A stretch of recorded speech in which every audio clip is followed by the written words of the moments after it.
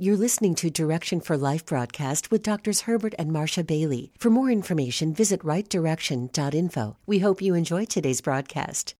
Today, Bishop Herbert Bailey and Dr. Marcia Bailey continue with Mean Christians.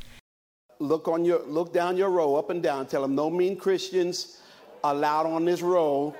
If that's you, go to the back. No mean Christians on this row.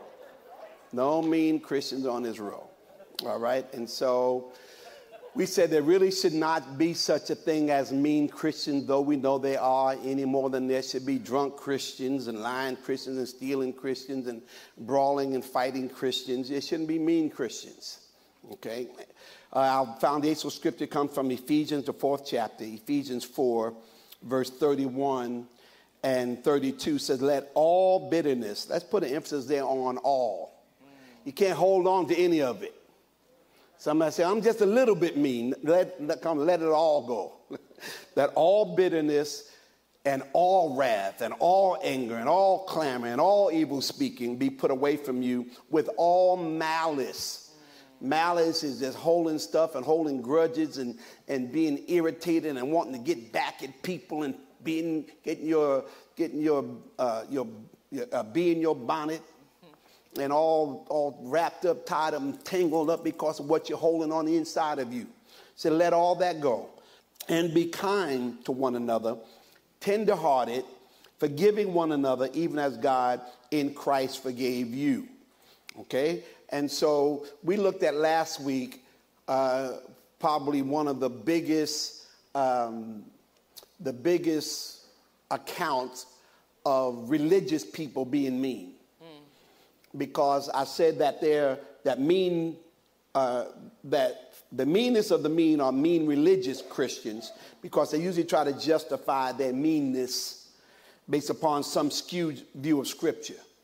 So instead of saying, I got an anger problem, they'll cover that up and say, I got righteous indignation. No, you mean and you got an anger issue. Okay. Now, I'll be honest with y'all. I don't have the answer, and I don't have the answer. And so I think there's only a couple questions I want to ask Jesus when I get to heaven. Some people got all kind of questions. I really only got one. And the one question is, how come he can beat people out the temple and I can't? I do have a question. Yeah, because really, and this is one of the things really I don't completely understand. Now, some people tell you they understand anything. I don't understand that, okay? Because Jesus got mad at those folks, and he whipped the folks out the temple. And he tells us to turn the other cheek. It was his house. Okay. Well, you got the answer. Yeah. No, I really don't have the answer to that. Right. I just know I ain't supposed to do it. You can't do it. I know he did it, and he's without sin. Amen. Mm-hmm. Something got to get settled. He's without sin. He can't make a mistake. So maybe just something I don't understand about it. But I know that I can't go around trying to justify beating people and slapping people. Well, Jesus beat the people out the temple. Well, no, that would just be my. But you think about it. Huh? He created all of us. Okay, come on. You got the answer. Okay, no, I don't have the answer. Come on, give us the answer, woman of God. Okay, he created all of us, right? So in his mindset, y'all are my kids. And you can beat your kids. You can beat your kids. You're disciplining them for acting a fool in your house. You ain't grown yet. This ain't yours. And I'm going to let you know this is my house. This is my house. Okay. My rules. All right, I can get with that. So that'll work. So you can't be the big brother. Beating people in his house. Because when he did it, he said, my house shall be called a house of prayer. He said, you. And what you're not going to do up in this house. What you're not going to do. And so. It would be like you catching your child with somebody doing something they ain't supposed to be doing in your house. Right. You could beat them, right? What you're not going to be doing up in my house. Right. Okay, thank you, woman of God. Thank you for helping me. So it's like Chandler trying to beat his siblings, and we come home and find out about it. Even though they did something wrong, we'll tell Chandler it's not your place. So in that situation, he was acting as God, not as man. Right. All right, that's good. That's good, Pastor Marshall. You need to write a book. Why Jesus beat the people out the temple. I don't think it's book worthy. Okay. But that's good. But I know that we can't respond in anger and getting all in the flesh and be brawling and fighting and all that. You know, we were talking to one of our spiritual sons and, you know, and their wives and their spiritual children and people in our fellowship. And they were telling us about someone, I don't know, a leader or someone in the church who's always in conflict with people at the church. Always got issues and saying, well, this is just the way I am. I said, you need to let her know, well, you need to change. You know, well, this is just the way I am. Well, no, that's the way you were. It's not where you're supposed to be. Right, okay? Right. God knows how we are, but he says, I give you the Holy Spirit and I give you the fruit of the Spirit so you can stop being how you are and be how I want you to be.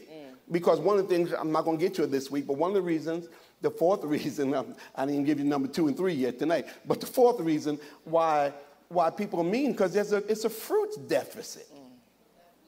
It's a fruit deficit. You know, we're supposed, the fruit of the Spirit, the Bible tells us what the fruit of the Spirit is in Galatians 5th chapter, but when you have fruit deficits, your flesh is going to show up more than the fruit's going to show up. Amen?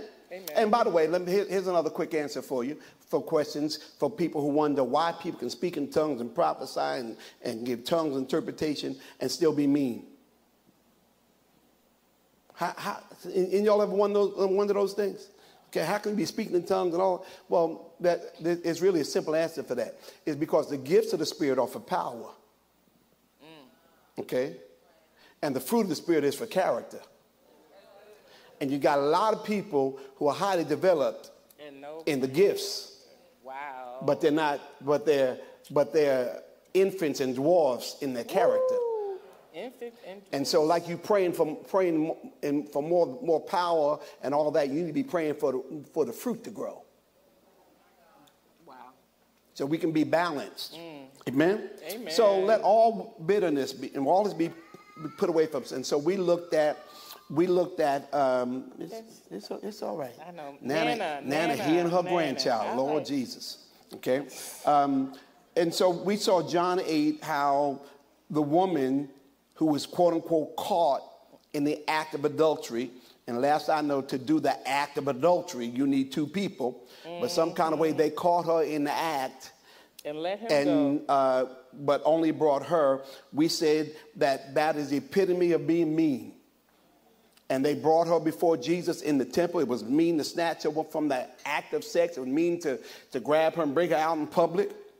I don't know what she had on. It was mean to drag her into the temple. It was mean to interrupt service.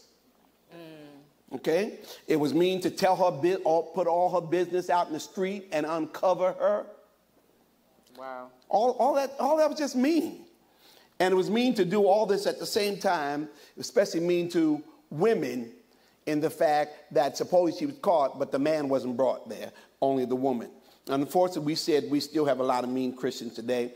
And so we looked at the number one reason that causes people to be mean Christians in the name of Christianity and religion, because we're self-righteous.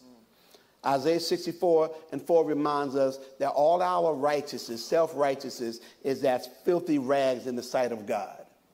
There's another scripture that talks about a menstruous cloth. Okay, y'all know what that is, right? You don't hold that around, right? You just want to throw that away. He says, and our righteousness, trying to be right or professing to be right or thinking you're good by yourself without the blood and without Jesus, is as filthy rags in God's sight. He throws that away. That means nothing. Your righteousness by yourself without him, apart from the blood, means nothing to God. You can boast about it, but it does not move God when you are self-righteous. Okay? And Paul talks about in Romans 10:3, he said that he was being ignorant of God's righteousness. People seek their own righteousness. Because when you really understand how you become righteous, you really understand there's no such thing as self-righteousness. Right. Because the only way I'm righteous is by the blood of Jesus. The only way I'm righteous is to recognize what Jesus has done for me and come through the blood. I can't make myself right. Amen? Amen. Philippians 3:9, Paul says, I want to be found in him, not having my own righteousness. Not having my own righteousness, but the righteousness which is through faith in Christ Jesus. So you can't if you are self-righteous, you think that you don't need God. You think you don't need the blood. Let me see, how did I say it at noon today? You think that your excrement doesn't have an odor. Y'all, it's amazing how I came up with that, right? See, some of y'all heard that another way. I said what I said. You think your excrement doesn't have an odor. Now, don't say it the way they say it in the street to interpret it for the folks in the hood. Okay? But no, we're nothing without God. We can't clean ourselves up. I don't care, remember, I was really joking. I was joking, but then I was kind of joking. A few weeks ago, I was preaching, and I said, I got saved young. I didn't do all that stuff some of y'all did. I said the only thing I did was lie, cheat, steal. Then I go, oh, Jesus. Okay? Well, I mean, lying, that's some pretty bad stuff, ain't it? Lying, cheating, and stealing. Okay? And that one and a half semesters, well, let those girls catch me. I was running for my life, though, y'all. I was running for my life. I let Pastor Marsha catch me, though. I don't think you was running too fast. So okay? Let's just be clear about that. But you can look back and think that you're not as other people. You haven't sinned as much as other people. We all needed the blood. And if nothing else, we were born wrong because we were born in sin and shaped in iniquity. And even if you think that you never even as much as took a cookie out of the cookie jar, we were born in sin and destined to hell. We went from birth to hell without Jesus Christ.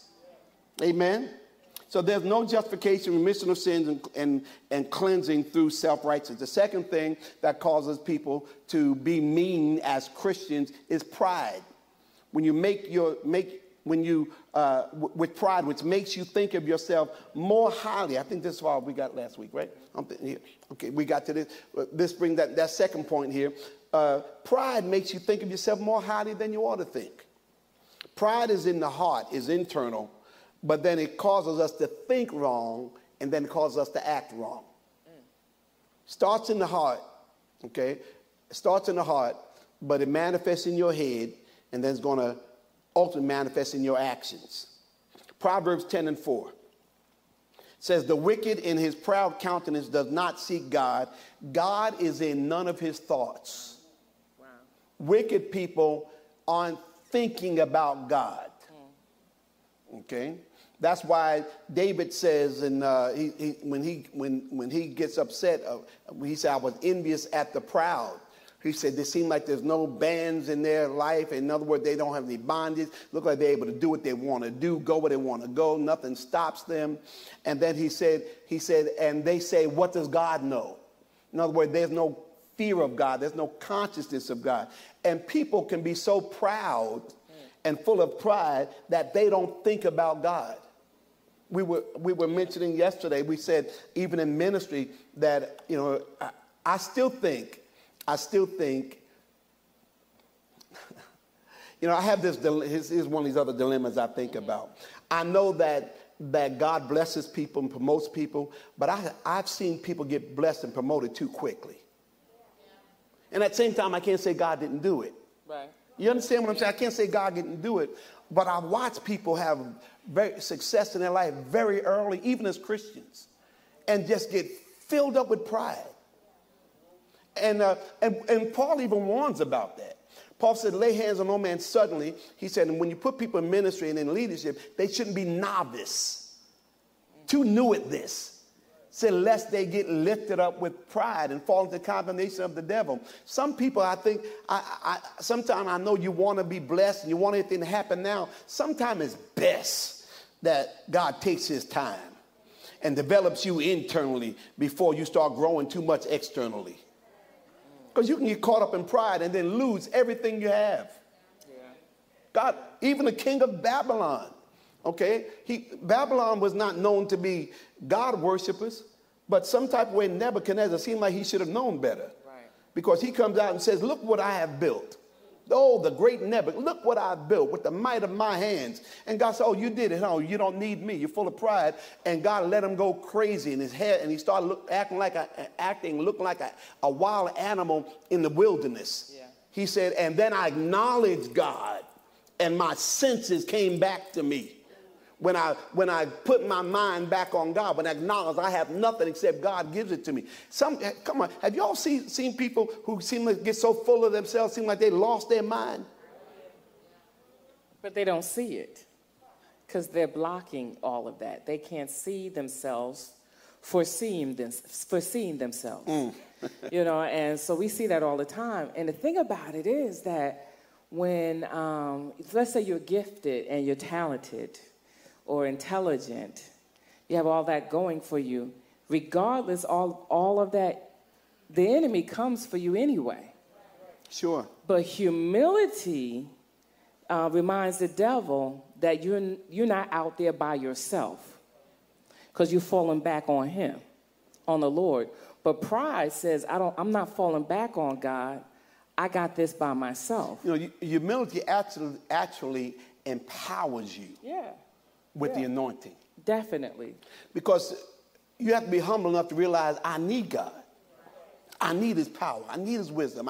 I need his anointing. Yeah. And you're so full of pride, you think you can do this without God. Yeah. And so that's why Psalms 10:4, the wicked in his proud countenance doesn't seek God, and God is in none of his thoughts. Obadiah, I'm sure y'all were studying Obadiah this morning. Okay, Obadiah. That sounds like something that Mushmouth would say. Some of y'all, that was on Fat Albert. I didn't watch Fat Albert. He used to talk wubba dibba yuba saber. Only reason why I'm reminded of it is because there is someone who's running for office in Georgia. We saw this.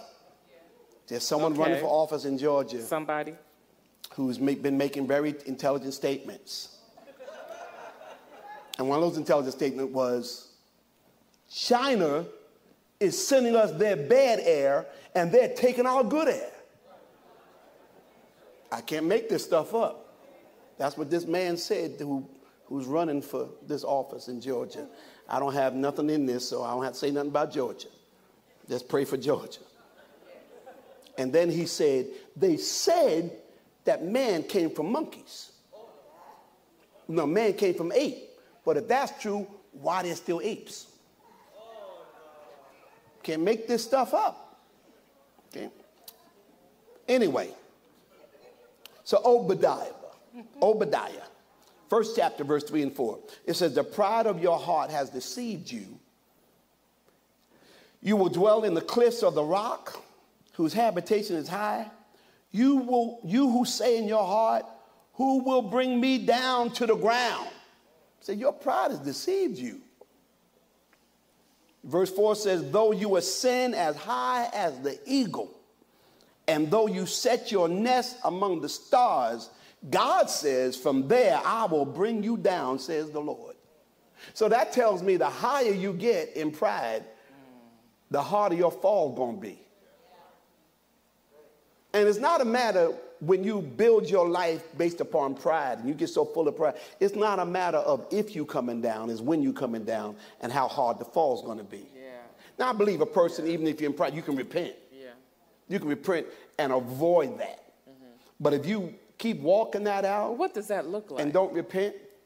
What does that look like when someone's in pride and they repent? You know, some of y'all hear me tell a story, and I'm so grateful for the mercy of God, for the mercy of God, because in the first couple of years of our ministry, I made some dumb mistakes that could, if I was doing that same thing now, the fall would have been so much greater. The consequences would have been so much greater. I ain't talking about sexual sin, nothing like that. I'm talking about that time I told you when I preached this message, I'm going to make everybody join the church. Okay? Because I'm going to preach this message, watch this, what I can say now, to manipulate people to get them to do what I want them to do. In that case, it was to join the church instead of just attending the church. And then so I said at the end of that message, and so this ain't your church, and I ain't your man of God, leave. Go find your church. And we went from 60 down to 20. I lost 2/3 of my congregation in one week because of one message. Now, if I lost 2/3 now, that's a whole lot more severe consequence. Y'all understand what I'm saying? Yeah. And so after that, I fell on because now I felt like, hey, I got experience in business and corporate world with Fortune 500 companies. I have experience, already having a successful nonprofit corporation up in Maine, and I've done this and I've done that, and I got exposure to ministry at a higher level. I got degrees, all this kind of stuff, and I thought that qualified me, and automatically this is going to be a breeze to grow a church. What is that? Pride. When you were relying more on your ability, what you already have, more than what God can give you. Yeah. Yeah. And so I fell on my face and I really cried. I cried. I said, God, I don't know what I'm doing. Jesus, help me. And the Lord said to me, all right, now we can grow this church. Once I humbled myself and realized, God, my education, my experience, all my church background means nothing. Because where you're taking me, I haven't been. Oh, you got to recognize that. Where God want to take you, you haven't been. Right. Let me say it again. Where God is trying to take you, you haven't been. Right. So you're going to have to humble yourself and let him lead you. Right. So you had to repent. I had to repent. And you had to humble yourself. You had to go to God and repent. And so without repentance, you're still in pride. And you can keep down that same path. Yeah. And it's going to lead to destruction. Yeah. And so, so do you know of people who have been in this space of being prideful, and they may have acknowledged it, but haven't repented? Well, I can't. I don't focus on people. I don't know the details of people. Through your experience and as a pastor and dealing with people. Well, sometimes people's pride, for example, won't even allow them to repent of something that they did and said to somebody. Their pride won't allow them to repent for being disrespectful or saying something that they shouldn't have said or responding in a way that they shouldn't respond. Right. And that generally leads to destruction too. Right. So without repentance, even though they may know it, you're still in pride. Without it, sure. Yeah. Because I'm thinking about when there was a time when you have made some decision. I'm talking about when we were in Oklahoma. You literally came back, and you got up before the people. No one asked you to do this, but you repented and basically said, you know what, I was trying to do this. I was trying on my own. Yeah, on my own. That was about leaving and going to New York, trying to get my ministry going. On my own, and I'm here, and I'm not going to try to do anything in my own ability. I'm here until the Lord says so. Now, no one told him to do that. And you could have gone by without even saying it on the surface, right? You could have made the adjustments naturally. But when he did that, y'all, something broke. Do you remember that Sunday? Yeah. Something broke in the atmosphere, and the whole church went up. It wasn't like we had no idea. I don't know that people knew about the whole details. Experience, what we had went through. Right, but something transpired in the atmosphere, in the realm of the spirit, that moved things that were in the way, out of the way. And the atmosphere broke and it lifted, and the church went up in a praise, and the church went up in a shout. When you repent, when people of purpose are in a place of pride and they don't repent, they go in their own strength. But when a person of purpose who repent of pride, they go in a place of the spirit.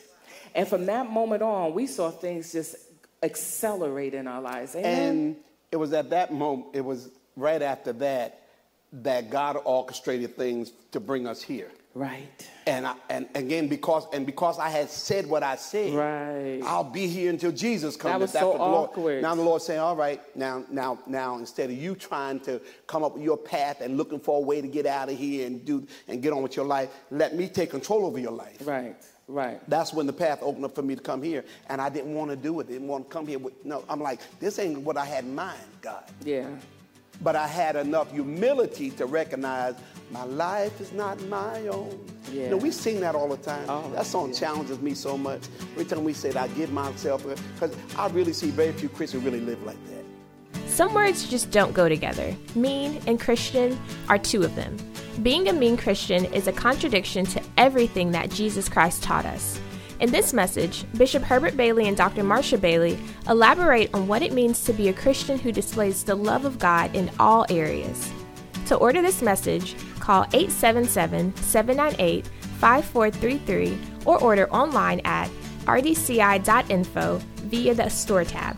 Just ask for Mean Christians. Stay connected with us online or in person. Stream our services live on YouTube, Facebook, or rdci.info via the Watch Live tab on Sundays at 7:30 a.m. and 9:30 a.m. Wednesdays, stream our Bible study at 12 noon and 7 p.m. On Fridays, Women's Bible Study airs at 12 p.m. If you're in the local area, join us for services in Columbia, South Carolina at 3506 Broad River Road. If you're in Orangeburg, Florence, or Fort Mill areas, join us for live services there. To find out more about individual campus service times and locations, visit our website at rdci.info.